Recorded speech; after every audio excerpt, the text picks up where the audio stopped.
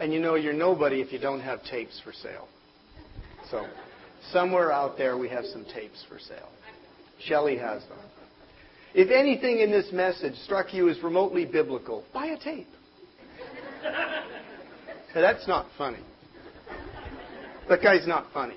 I don't find that funny. It's going to get worse. Let's just all loosen up here for a few minutes and take a deep breath and let's pretend we love one another. I really got her good in this morning's service, so she's holding her fingers like this. Okay, let's pray. Father, thank you for your wonderful presence, Lord Jesus. Thank you for your presence which we can actually feel and experience. And thank you for unity in this city. Increase it, Lord Jesus. Give us your manifest presence.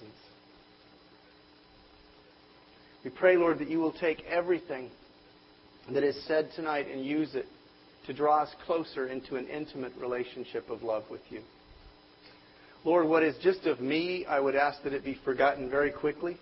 What is of you, I pray it would go deep, work its way into our minds and our emotions and our wills, to where we live differently because we've heard truth. Amen. God is so good. Last week or two, I've been looking at my shoes thinking, these shoes really need to be polished. These shoes really need a shine. And I haven't had time to do that. And I was looking down at them before church started. I was, really, Joel. And I was thinking, man, these shoes look terrible. And Joel came up, Ed's son, and he had his shoe shine kit with him. And he said, hey, let me do your shoes. So right then and there, he took my shoes and put on the stuff and everything and buffed them all up. And I look like one of those TV pastors, don't I? Like just close your eyes and imagine hair. It's hard. And a white suit with a big old vest and a watch chain and a Rolex, big old Rolex, and shiny shoes. I'm as good as any of those guys. What we did this morning, we started a series on a particular kind of prayer. You know, the Bible speaks of several kinds of prayer. We have intercessory prayer. We also talk about spiritual warfare prayer. We have petitionary prayer, where you're coming to God on behalf of yourself and sometimes on behalf of others, and you're asking for things. We have prayers of thanksgiving. We have prayers of worship and praise. All these different forms of prayer.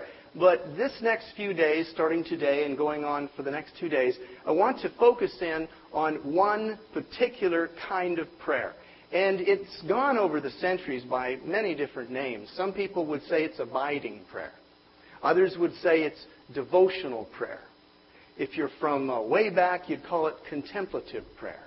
But the point of this kind of prayer is not to accomplish anything. It's not about coming to get a breakthrough. It's not about coming to see something done in the earth. It's not a prayer about activity. It's not a prayer even about power. It's singular. The purpose of this kind of prayer is nothing more than relationship with your Heavenly Father. It's about abiding. It's about being instead of doing. Now, we all pay lip service to that. We know the cliche, you're human beings, not human doings. That's all well and good, but we don't live that way. We don't live like we're human beings. We live like we're human doings. And so much of our prayer as Christians is caught up in what we should be accomplishing for the Lord. And if you're in leadership in a church, the list of problems. When I was pastoring a fairly large church, I found it very frustrating because we'd come together to be elders together in our church, and it always seemed like the list of problems was longer than the list of blessings. We were praying about so many problems. After a while, I started to think that's all the church is a collection of problems hiding inside people. Can become very discouraging. After a while, you wonder, why am I doing what I'm doing? Where's the joy in this? Whenever you start asking yourself, where's the joy in this? The emphasis has moved too much towards doing things away from being something. It's moved towards working for God instead of being with God. We're all subject to this temptation. We live in a performance-driven culture where what you do defines who you are. And frankly, what you do is more important than who you are. As long as he's a good wide receiver, as long as he's catching the passes, as long as he's making the touchdown, it doesn't matter about his life. It doesn't matter what he's doing to those girls.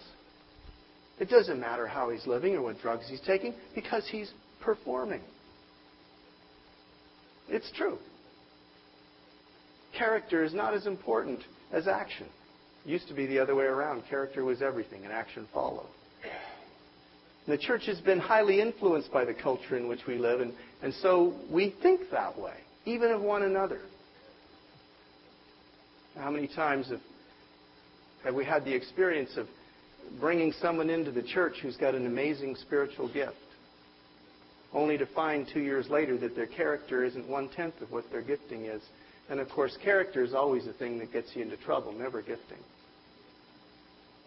The gifting always stays. It's the character that's lacking. There's a form of prayer which flies in the face of this. There's a form of prayer that says who you are is more important than what you do. Who you are with God is what defines you. Who you are with Him is where your worth comes from. Who you are with Him is where your self-respect comes from. That's where your value lies. And that's the kind of prayer we want to talk about. This morning, we began with the verse in the Old Testament, "Be still and know that I am God." Because it's my belief that this kind of abiding prayer, this highly relational, and I say without apology, emotional kind of prayer life of love with our Heavenly Father is bound up with stillness. This is a terrifying concept. We run from being still. The worst thing that can happen on the radio is dead air. Silence is terrifying. We do everything to avoid silence. I played a video clip, a DVD for you. 1968, a naturalist went out to record 1 hour of uninterrupted natural sound without a human noise within it. 1 hour out in the wilderness. Took 15 hours to obtain 1 hour of uninterrupted natural sound without human-generated noise. That was in 1968. In 2000, he went out to do it again. Took over 2,000 hours. 2,000 hours of taping and waiting to get 1 hour. From 1968 to 2000, that's what? That's 32 years? From 15 hours of listening to over 2,000?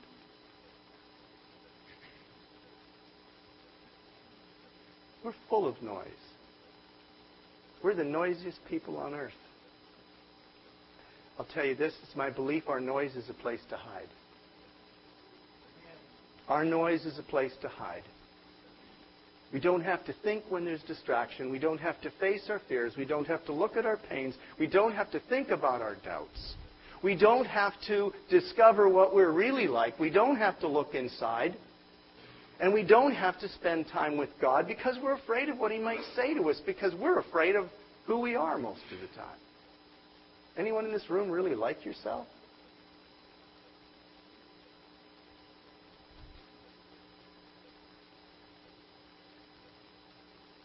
One theologian said, busyness isn't of the devil, busyness is the devil. I say noise isn't of the devil, it is the devil. Anything that continually provides a place to hide from God, a constant source of distraction, anything but that we would stop, be still, and know that I am God. There's something seriously wrong in that. And yet it's so a part of our life. Today we measure the success of our automobile by how loud the boombox is.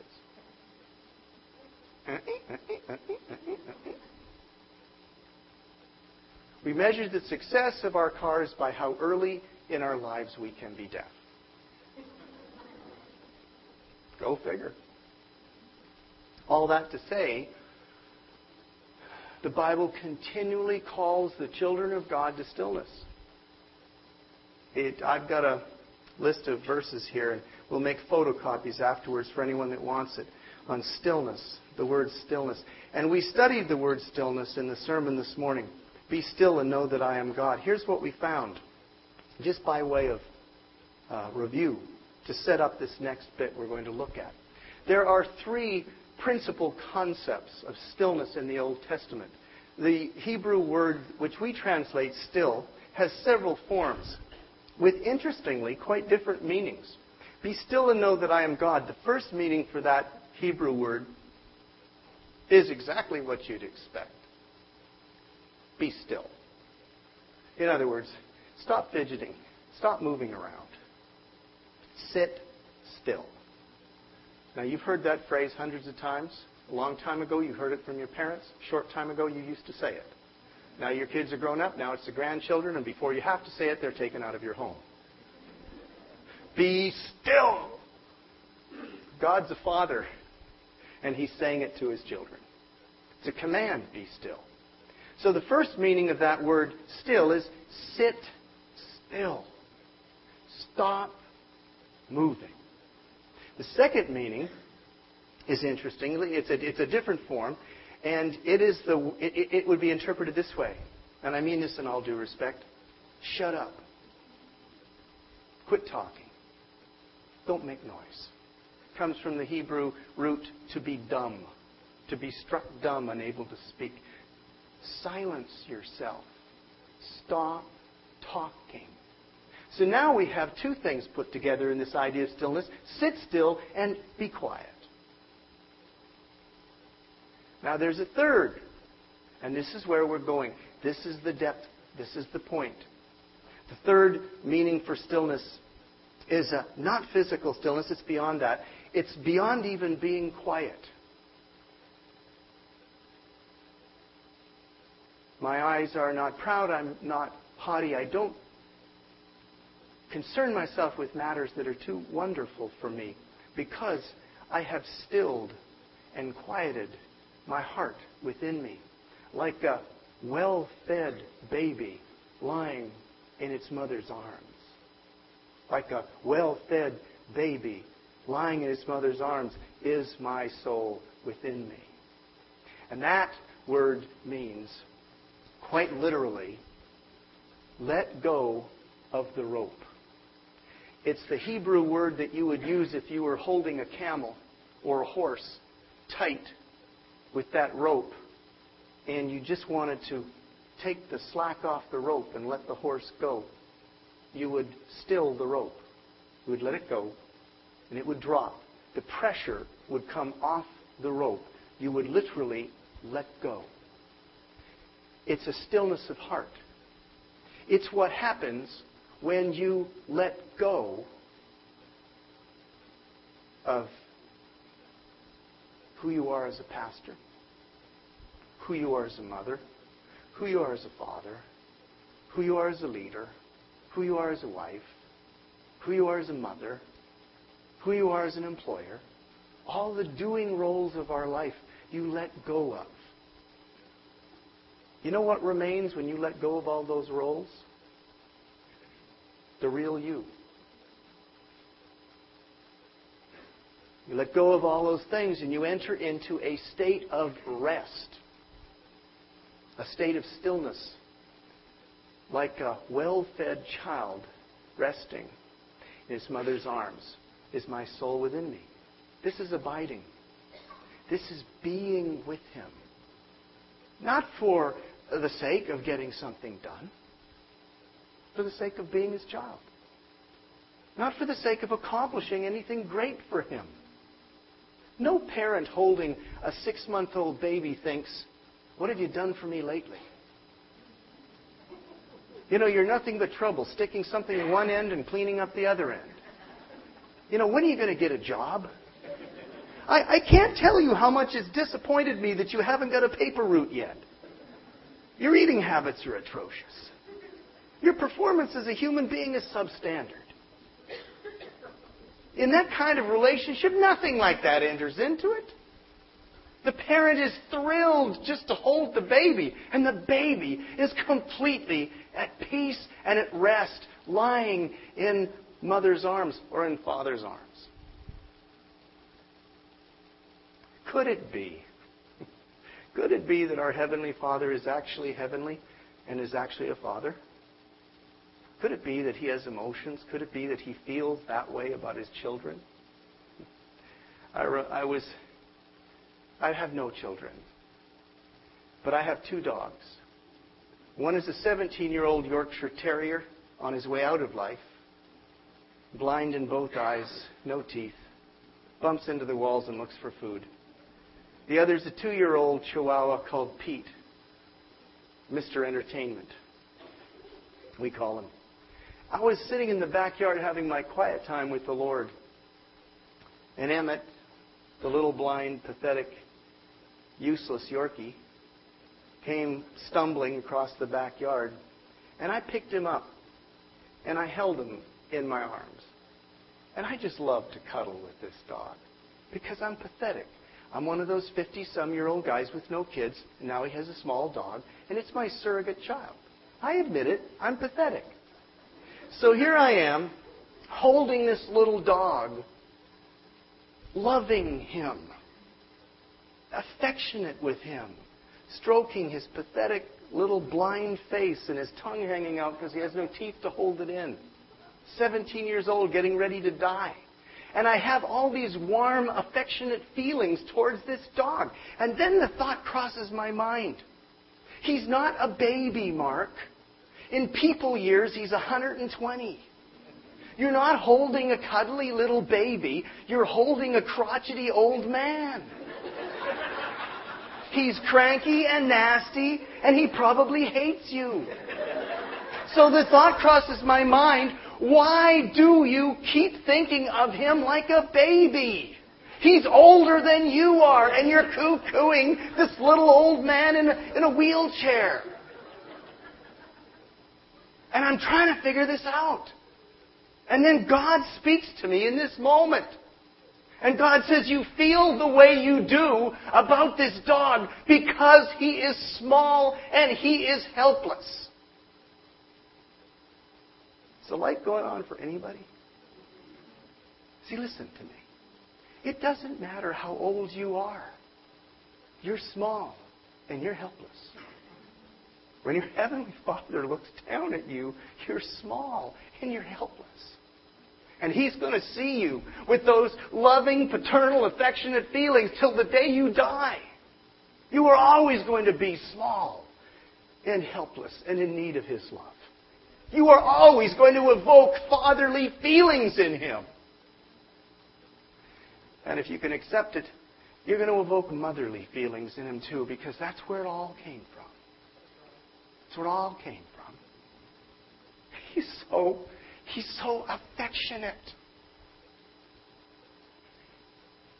He's affectionate with you.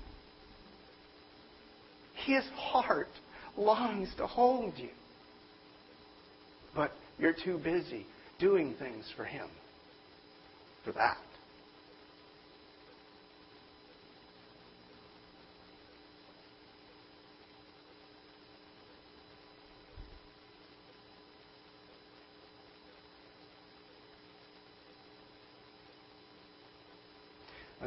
This isn't going where it was supposed to go.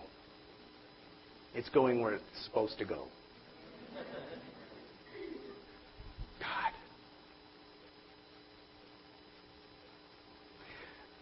The ones Here's the irony. Here's the devil's worst trick in the whole deal. The people that need this kind of prayer life with God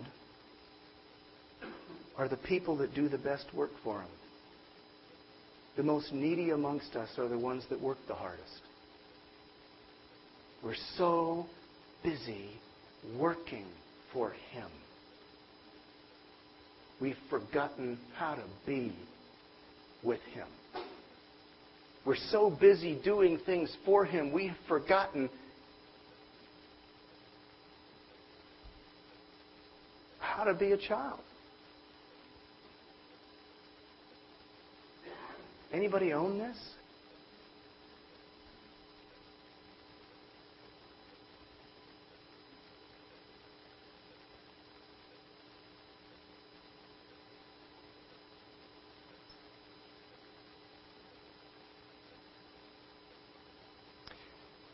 I'm not proud and my eyes aren't haughty, and I don't consider myself with things too wonderful for me. But I've stilled and quieted my emotions and my thoughts like a child who's just finished eating. A friend of mine with her first baby told me one time, and I've told this before, but I just love the illustration. She said, I can always tell when my baby is full. And I said, how's that? And she said, well, he has a fuel gauge. And come on. They don't come with fuel gauges. She said, no, he does. She said, when he wakes up in the middle of the night and he wants to eat, he's furious. He's really angry because he hasn't gotten what he wants. And she said, when I take him and hold him and begin feeding, his little hands are all balled up like this. His little face is red. And he's shaking and he's squeezing so tight. And he jumps on that. And he starts to feed. And he's feeding and he's feeding and he's feeding. This is Texas. I don't know how to do this. So, I don't know. From where I'm coming from, I don't know. But anyway, the little guy, it's a buffet. Anyway, he's there, and he's eating as fast as he can, and he's still full of rage when he starts, but he's receiving what he needs, and he's starting to fill up. And she says, as he begins to fill up, his hands start to open. They're not clenched anymore.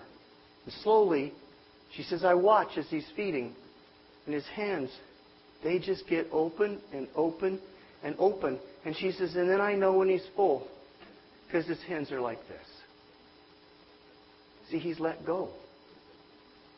He's taken the slack off the rope. He's full. He's satisfied. He's content. He's happy. Well, when was the last time you were full, content, and happy? When was the last time you were able to sit in God's presence and your hands were just wide open? You weren't holding on to anything. You know what you hold on to. You hold on to the same things I hold on to. You hold on to your money concerns. You hold on to your relationships with the kids' problems. You hold on to the situation with the boyfriend of your daughter you can't stand. You hold on to whether your husband's going to keep on loving you. You hold on to whether the job is going to continue. You hold on to all these things. And underneath of it all, the worst thing of all, you hold on to this fear that unless you work really hard for God, you're not going to have worth in standing with Him. See, underneath of it all, there's an insecurity even with Him. Can you trust God with your own righteousness?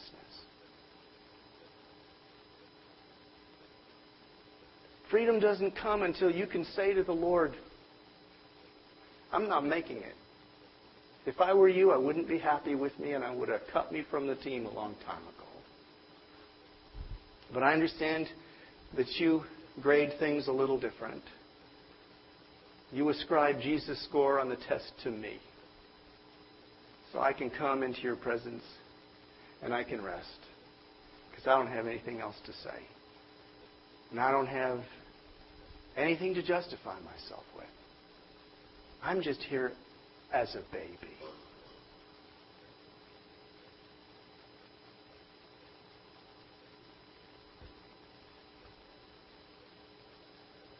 Well, that was a good introduction.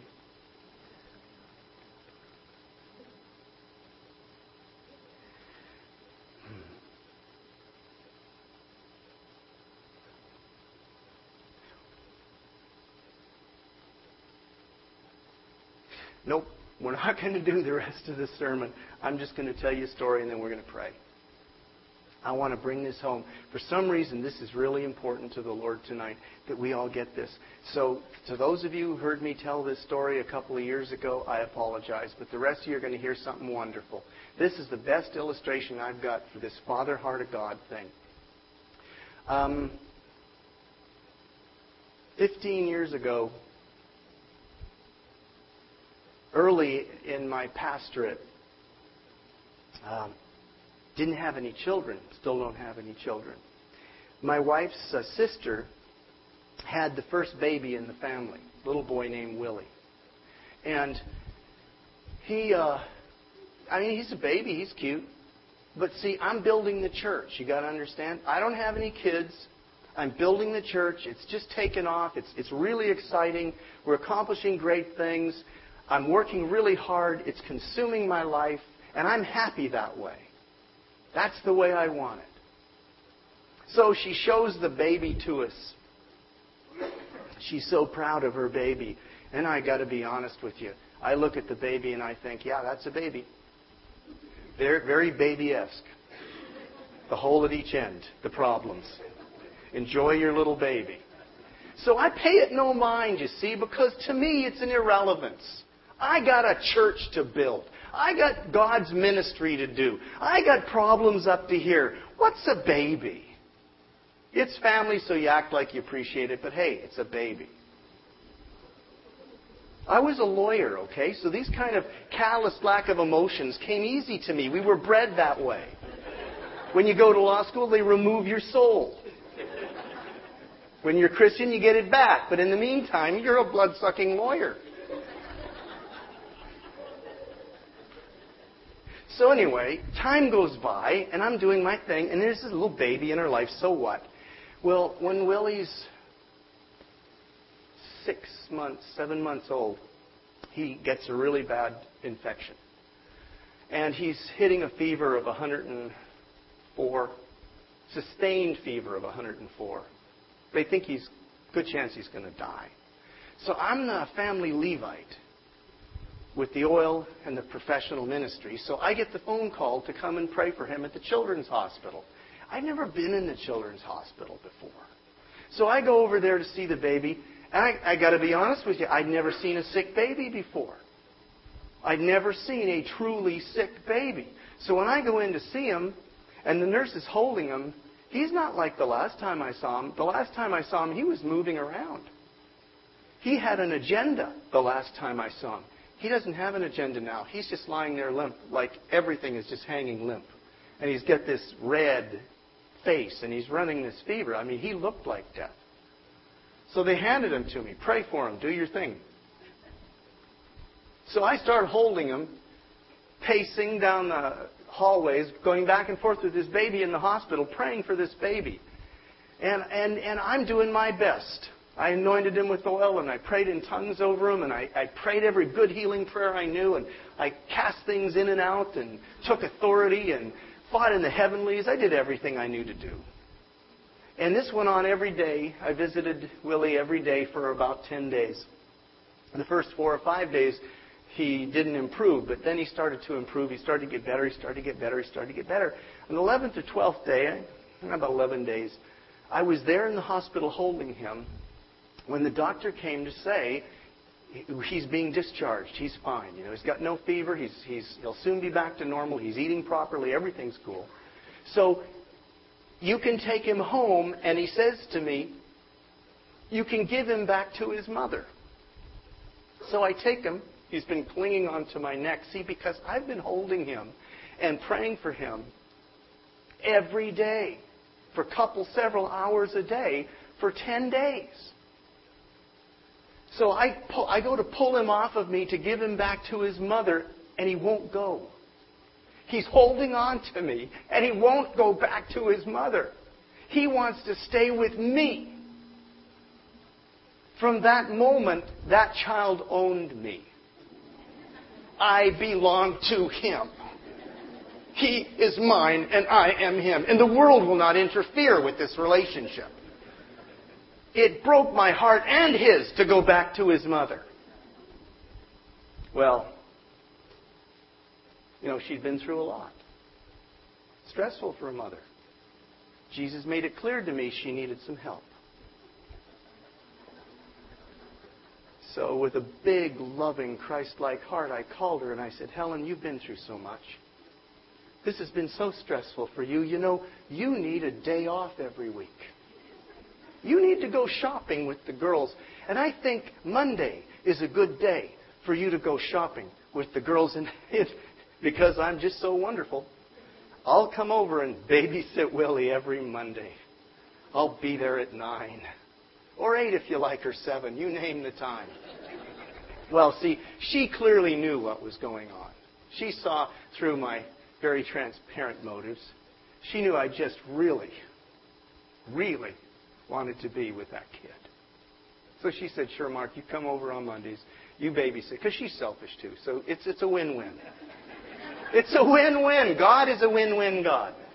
So I start going over there on Mondays. It was humiliating. I find myself doing things to get a laugh out of this kid that I would never do in public. Just cast one of those out just the other day. Kids, check this out. You're going to love it. Here we go. Check this out. God loves you and has a plan for your life. So anyway, I'm tired because Sunday is 2 services in the morning and 1 at night, and it's hard work, and I've worked all day long, and I'm dog tired, but this is my day off, and I am going to spend every minute with that kid. So for 5 years, I spent every Monday that I was in the city, every Monday with that boy. And I would follow him around the house when he started to toddle, and he couldn't speak, but he would point at things and go, and I would go get it. That's easy when it's a picture on the wall. When it's a pillow, I moved couches. I drug furniture to him. Literally. I would do anything to get a rise or a smile out of this little kid. He would wander around the house pointing at things. And I would run around behind him and getting him, changing his diapers, getting his food ready, making dumb games like we're hiding from lions underneath cushions and stuff, and the hunters are coming to get us, and all sorts of things. And just silly stuff. Taking care of his needs. Getting things out of his way so he won't trip and fall and get hurt. Changing the circumstances of his world in ways that he has no idea what I'm doing to make sure nothing bad happens to him all day. But here's the bottom line. This is the point. In that whole time that I'm with him, from 8 o'clock or 8:30 in the morning, I'm waiting for one particular time of day to come. The whole deal for me is waiting for one time of day to come. It happens after lunch. It happens at about 2 to 2:30 in the afternoon. What am I waiting for? I'm waiting for him to get tired. See, because I found out the hard way, at 9 o'clock in the morning, he doesn't want to cuddle. At 9 o'clock in the morning, he has lions to kill and games to play and energy. I'm waiting for 2:30 in the afternoon when he gets tired. Because when he gets tired, he comes to me like this. He toddles up to me, and he comes to me, and he reaches his hands out, and he goes, because he's not talking yet. And I know what he wants. He wants to be picked up, and he wants to be held. And people, that's my payoff. because I get to have Him in my arms. I get to hold Him. I get to feel Him. I get to stroke His head. I get to love Him. There's no greater joy in my life than those times spent holding Him in the afternoon. One time, sitting in the living room on a rocking chair, and He comes toddling across the rug, and He reaches out His hands and goes, ah, ah. And I pick Him up, and I put one foot here, one foot here, and I'm sitting down, and my hands are on His waist, and He's standing on my knees, and He's eye to eye with me. And He's looking into my eyes, and I'm looking into His eyes. And we're about this far apart. And He takes His finger, and He holds His finger up in front of His face, halfway between Him and me. And He examines His little tiny little finger like this. And then He takes it and shoves it up my nose. He shoves it all the way up to the knuckle. And He holds it there inside my nose. And He's gazing at me. And I'm looking into His eyes, and He's looking at me with His finger up my nose. And quite a few seconds goes by, and then He pulls it out, and He holds it up, and He rolls it, and He looks at it, and then He shoves it up again. And there I am, looking into His face with His finger up my nose. And this is a God thing. All of a sudden, this surge of love. See, before this moment, I thought I loved Him.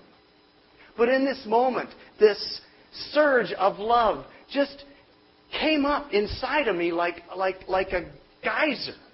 And I was completely overcome with affection and love for this little guy. And in that moment, looking at each other, with His finger up my nose, being overcome with love, I spoke out loud into an empty room something I had not thought about. It just came out of my mouth. And I said, "Oh God, are you jealous because you can't have me like this?"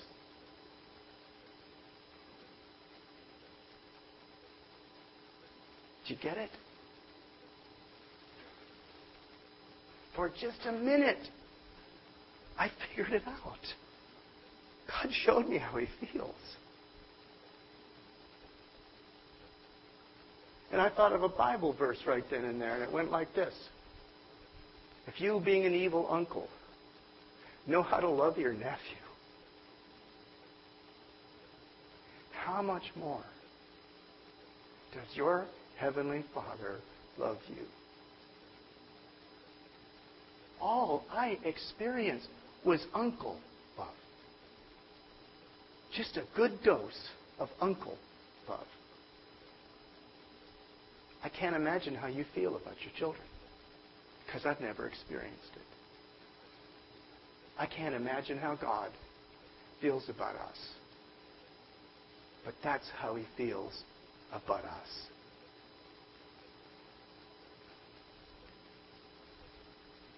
You know, I'm not knocking intercessory prayer. I'm not knocking petitionary prayer. I'm not knocking spiritual warfare. I'm not knocking any of those forms of prayer. I do them. It's part of my thank you to God.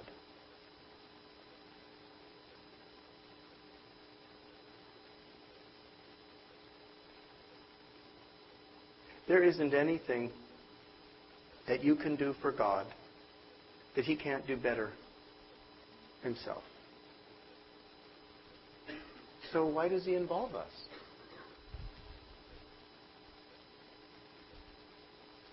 Because He likes to be with His children. He likes to do things with His kids. The only thing that you can do for God that He can't do for Himself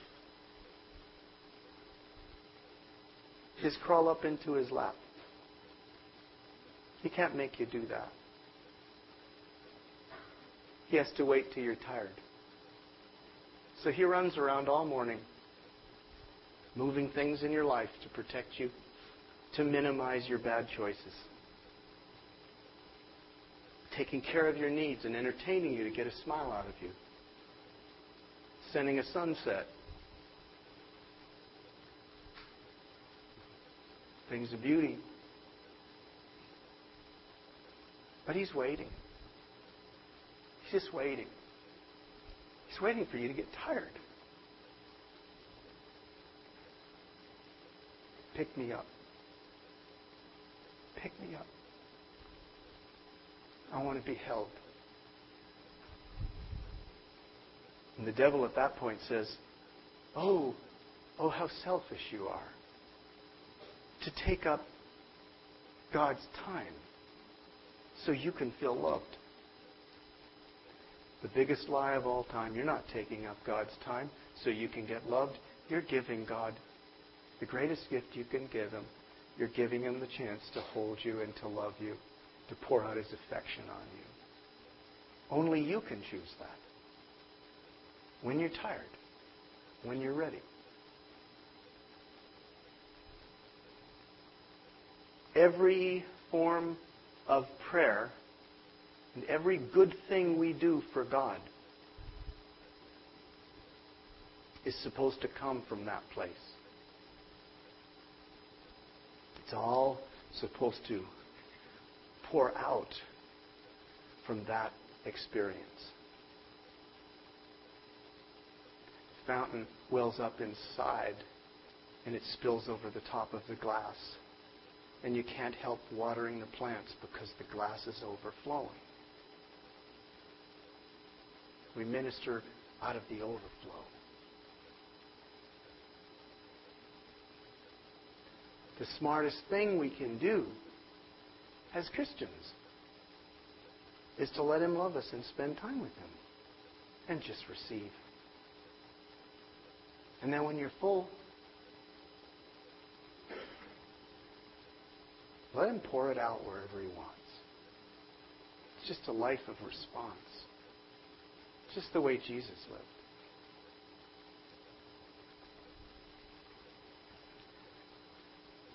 That's a abiding prayer life. It's a devotional prayer life. It's a prayer life of contemplation on His love and His goodness for you. Receive and then give. Receive and then give. If you give without receiving, you don't have anything to give.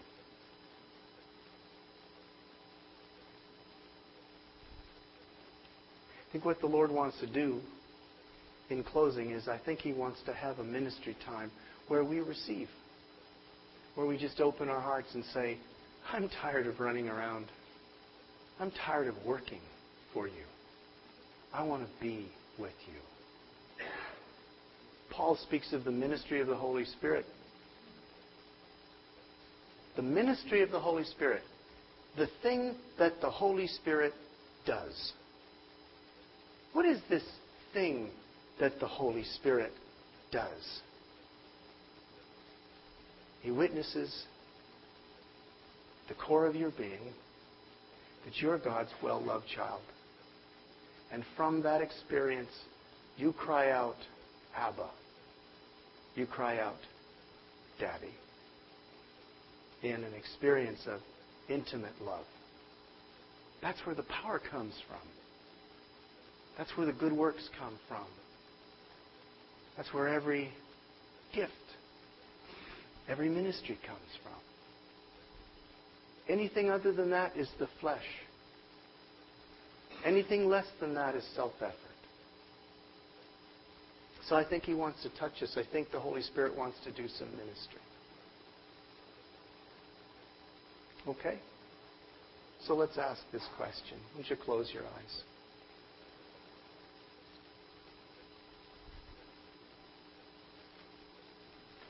Holy Spirit, we sense your presence here. Your love is already active in the room. But I would ask you, Lord, no demand, just ask you. Would you touch our hearts? Would you show us our need? Would you just show us if this is what I need from the Father, if this is what I need more of, if I've been working, if I've been seeing your life as things to do, battles to fight, and struggles. And I've missed just being with you. And you want to restore that. You want to begin to restore that relationship. You want to heal that. You want to increase it. Holy Spirit, would you say so now if that's true for us? Would you just affirm that in our hearts?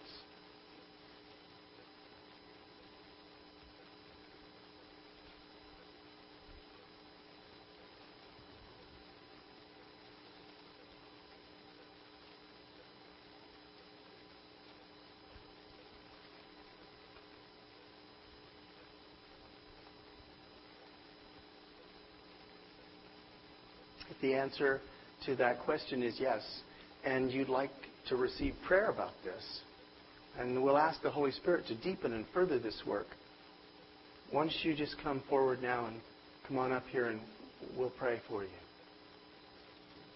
If the Lord's spoken that to your heart, you sense that's a genuine need within and desire, that He's awoken that within you, just come on up and we'll pray for you.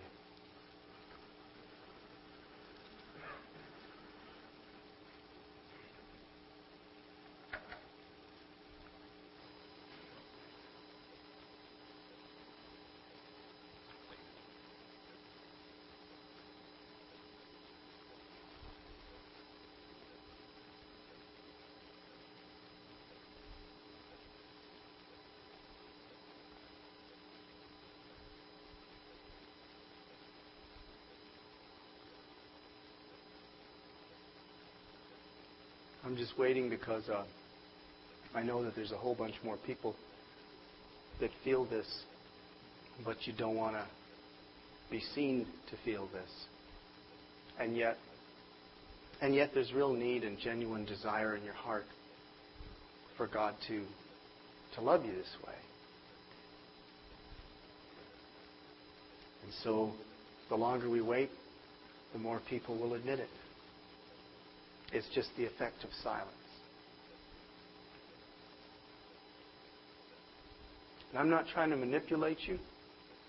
Genuinely not trying to manipulate you for the sake of a big crowd at the front. I just hate doing a service like this, knowing that there's people that really desire a touch from God with His Father heart. And for some reason they don't get it. We miss an opportunity. I just hate that. I just want everybody who feels like this is my need, I want everyone to receive something wonderful from the Father heart of God. And so I'm just stalling.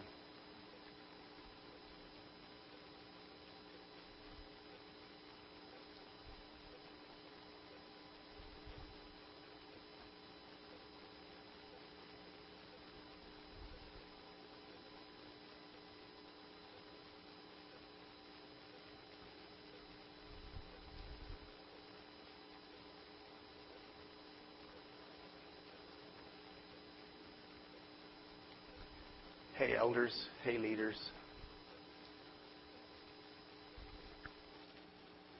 I know some of you want to receive prayer. I know it. But you're from a tradition where you can't, because it would appear to be weakness. Bad tradition. Falsehood. How about you just throw it overboard and come and receive?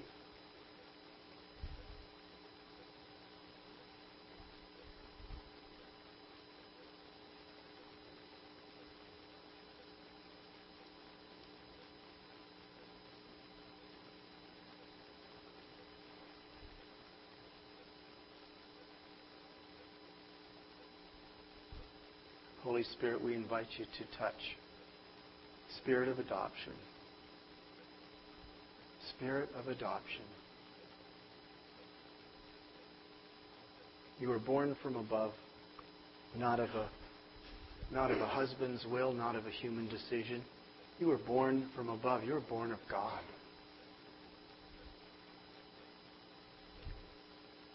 Oh, what manner of love the Father has lavished on you that you're called His child. And that's who you are. And He calls you His child, and that's who you are. Holy Spirit, we invite you to minister to your children.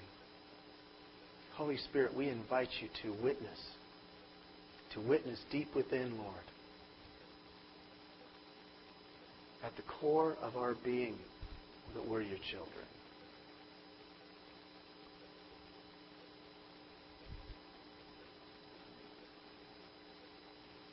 You're not too old to receive this. The Lord says it's not about age. And the Lord also says you haven't been damaged so deeply that you can't receive this. There's nothing that's been done to you that His love can't penetrate through and touch your heart and bring that kind of innocence, childlike simplicity that you so highly value and that you desire so much. So just receive. Just receive.